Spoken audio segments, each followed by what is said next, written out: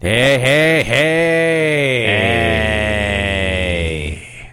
How's it going? Oh, you know. Yeah? I'll tell you how I'm doing, You're going John. to tell I'll tell me? you at Are you great going to tell me length. all about how you're doing? I'll tell you about it. I put Oh, ham yeah, and you tell turkey me on a about slice of bread. Some of the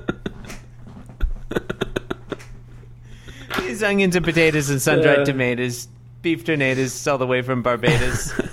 Sautéed mushroom, sweet and sour pork, veal so sharp. No, Veal so goddamn fresh it were delivered by a stork. Delivered by a stork. White cheddar so aged you can't eat it with a fork. Sharp is the biting wit of contemporary satirist P.J. O'Rourke. Which I believe even at that time it was a stretch to refer to P.J. O'Rourke as contemporary. A dated reference. Oh, yeah. Although when I finished making it, I popped the cork. Contemporary in the sense that I think he still guests on that show, the He's quiz not news show. Wait, He's not don't literally tell me. dead. He's not. No, I didn't say he was dead. That makes him contemporary. Yeah, he's he's contemporaneous. Look, we both agree that P.J. O'Rourke is not a figure of myth and legend from the distant past. Contemporary? No. Contemplative? Yes, very much so. Long ago, John, from long ago have we heard tales round the campfire of the trickster god P.J. O'Rourke and his biting contemporary satire. In retrospect, his satire was never particularly biting. It was The trickster rather mundane god, and milquetoast, if you ask me. P.J. O'Rourke skewering the liberal bromides. More of like the Bonfire early- of the Lamities, am I right? early mid-1990s. Is that P.J. O'Rourke? That's P.J. O'Rourke, right? No, Bonfire of the Vanities is, what's his name? The other guy. Embarrassed I can't remember Wolf. right now. Tom Wolfe. Tom Wolfe. Thomas Wolfe. I Tommy Boy. recovered. They call his I friends regained called my him. composure. His friends called him Tommy Boy. Thomas Wolfe. What's P.J. that his O'Rourke name? known for, besides being a bad judge on Wait, Don't Tell Me?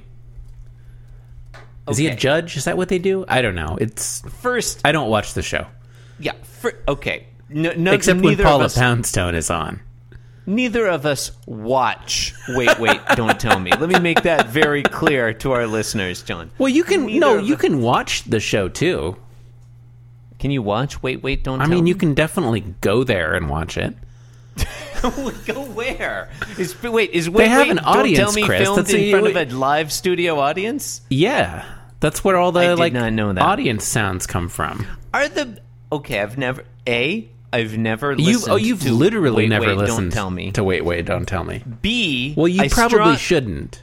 I strongly object to the notion that anyone is known for their appearances on the NPR quiz show. Wait, Don't Tell Me. I'd say you could make a case for Paula Poundstone.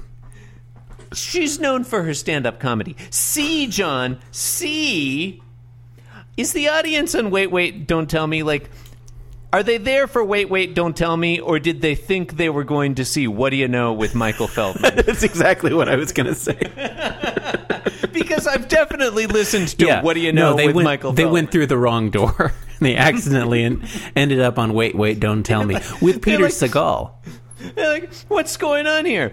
This guy isn't doing Town of the Week or Thanks for the Memos. Two routines I vaguely remember This from guy- What Do You Know with Michael Feldman. This guy isn't ad-libbing for 20 minutes at the beginning of the show while somebody fucks around on a piano. You There's call so much this a dead air on that jazz show. trio? Well, all right. You know what, folks? This is a 4-hour program or something like that. There's going to be some. There's going to be some That was stretching out of time. Possibly the most half-assed NPR comedy program of all time. There's no opening to the show. I think They just that's what's turn great on the about it. microphone. They just turn on the microphones while he's already talking Yeah, to the yeah. audience. No, it's like, half is probably generous, honestly. That guy's got like a sixth to an eighth of a human ass was employed in the making of 20% of one ass. Oh Oh, John. Yeah, Wait, Don't Tell Me tries too hard. They try almost as hard as Prairie Home Companion. What do you know with Michael Feldman? That's that guy knew he was coming off the Car Talk audience. He's like, yeah, they're probably not going to turn their radios off for another 5 hours. Oh yeah, if you're listening to Car Talk, you clearly have a broken station knob. I may as well just make occasional snide comments over a jazz trio.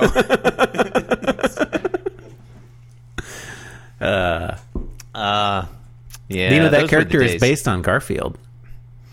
John, the truth of the matter is, I know this much about What Do You Know with Michael Feldman, clearly because I just listened to Car Talk and then didn't turn the fucking radio off. Clearly. So apparently it worked.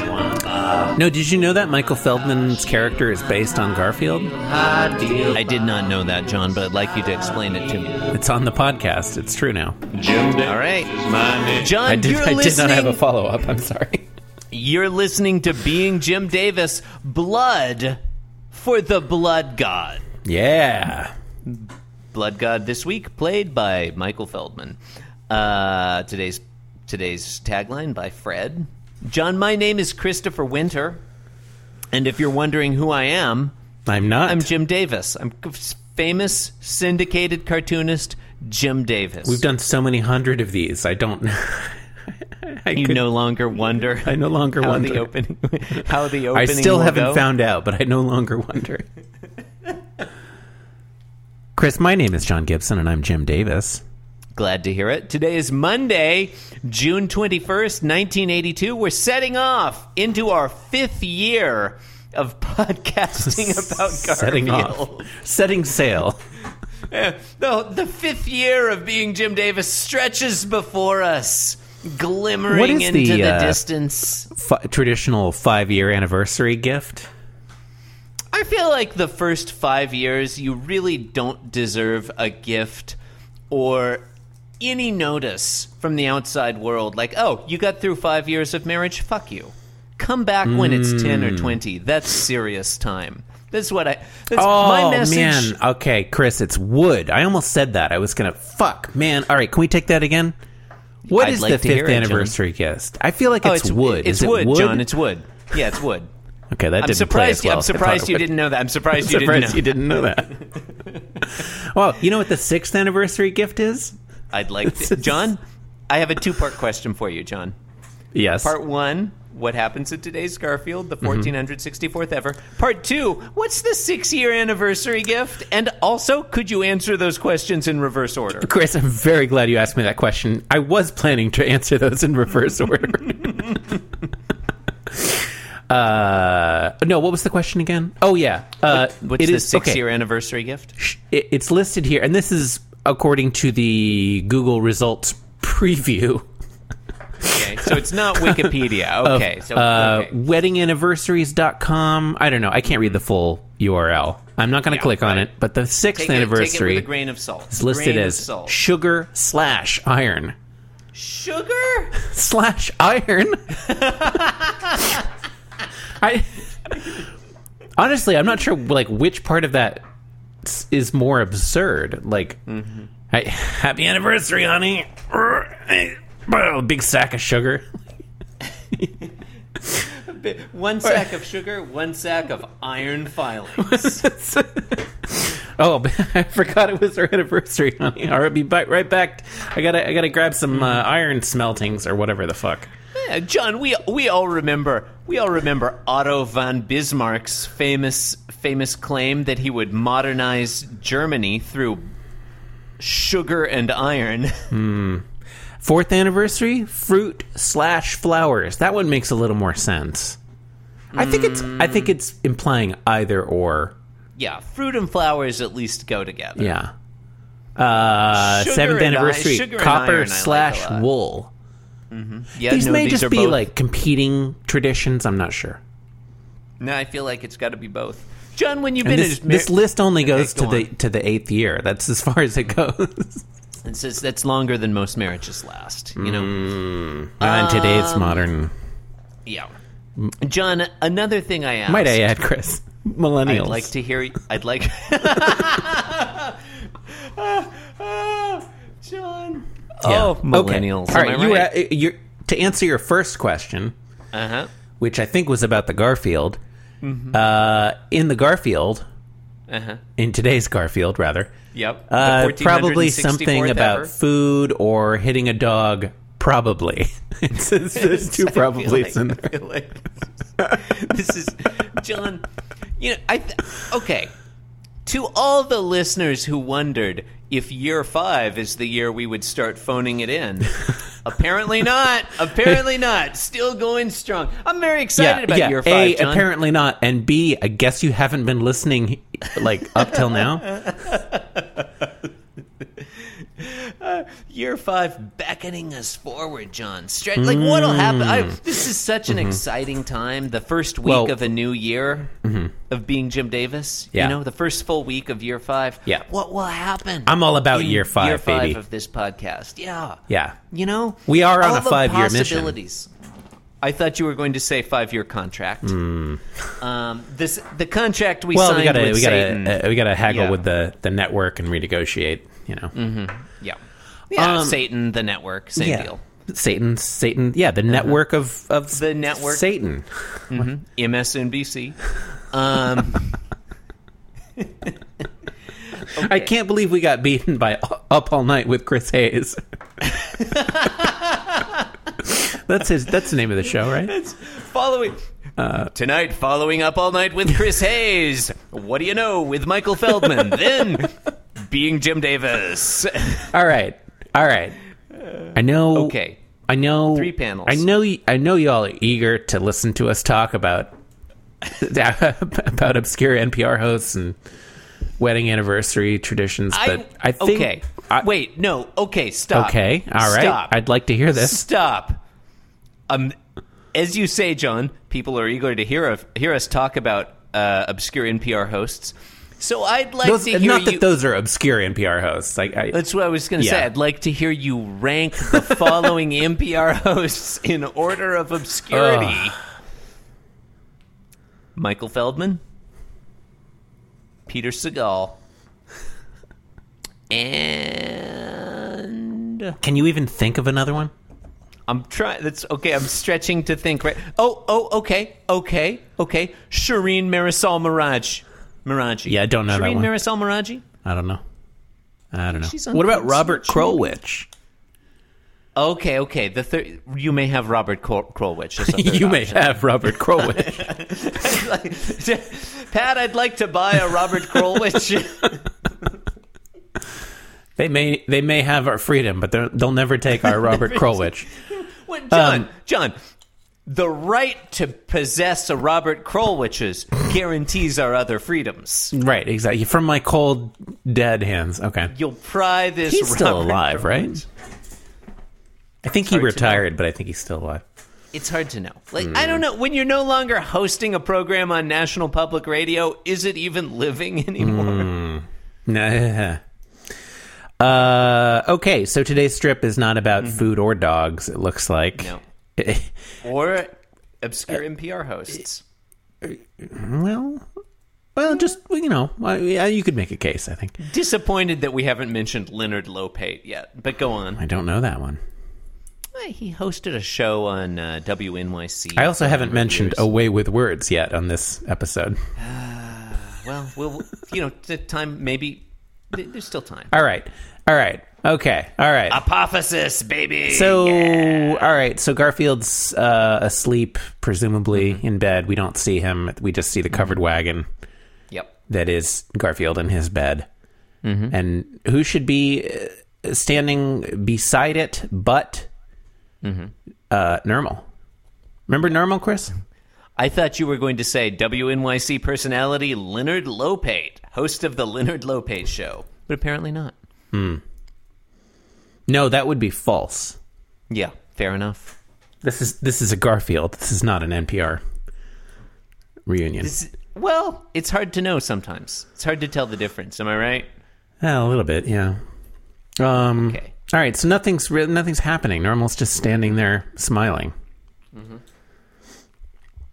Do you want to take panel 2? Sorry, I was reading the Wikipedia article about WNYC host Leonard Lopate. It's very boring. That did not answer my question.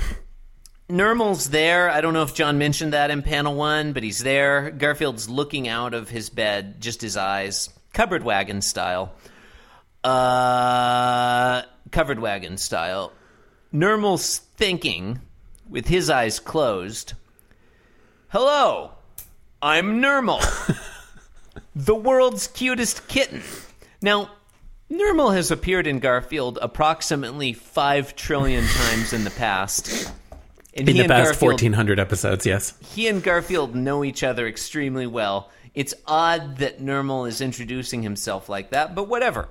Hello, I'm Nermal, the world's I guess he cutest figured kitten. since Garfield is asleep, he should say his name. Now I've got to start again. I know you do. All right, I won't interrupt this time. Feel free. Okay. Hello, I'm Nermal, the world's cutest kitten. Here to do cute kitten things in order to charm the pants off your owner and point out how uncute you are. That's awkward. I don't think that's okay. It's not great dialogue. No. Uncute? No, it's poorly worded. This is Uncute? clearly a first draft.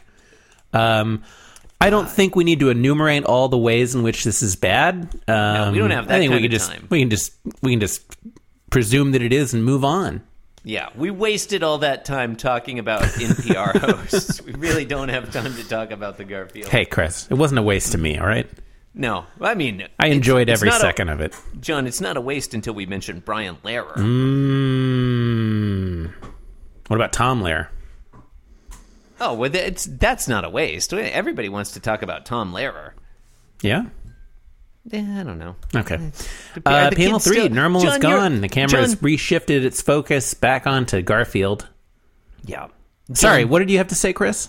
Now, you're a millennial. Are the kids still interested in Tom Lehrer? Is Tom Lehrer still cool to the youth of America? You will be pleased to note that Tom Lehrer is every bit as relevant as he was when you and I were kids. Also, I'm pretty sure most millennials are like pushing 40 at this point, so they don't know what's cool. It's all about whoever comes after Gen Z. Zoomers, Chris, I think.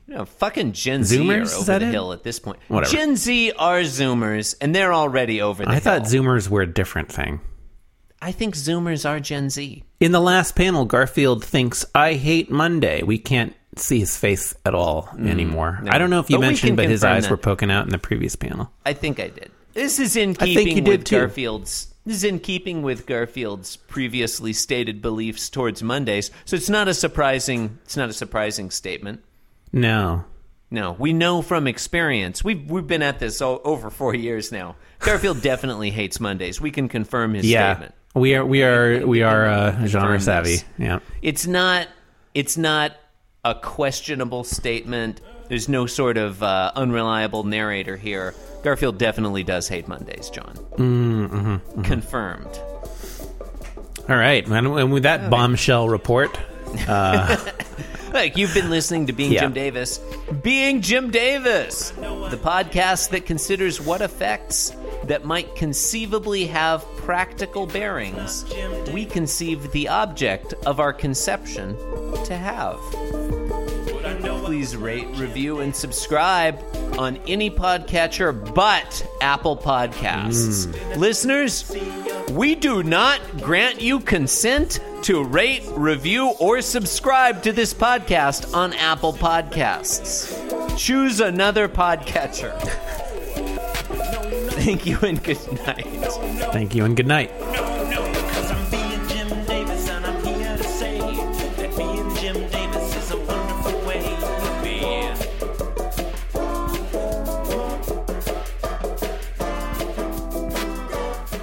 Yes, I'm being Jim Davis. Yes, I'm being Jim Davis. This podcast was brought to you by the Pitch Drop Podcast Network. Like what you just heard? Support the show by going to patreon.com/pitchdrop. And while you're at it, check out pitchdrop.net for more of this and other shows.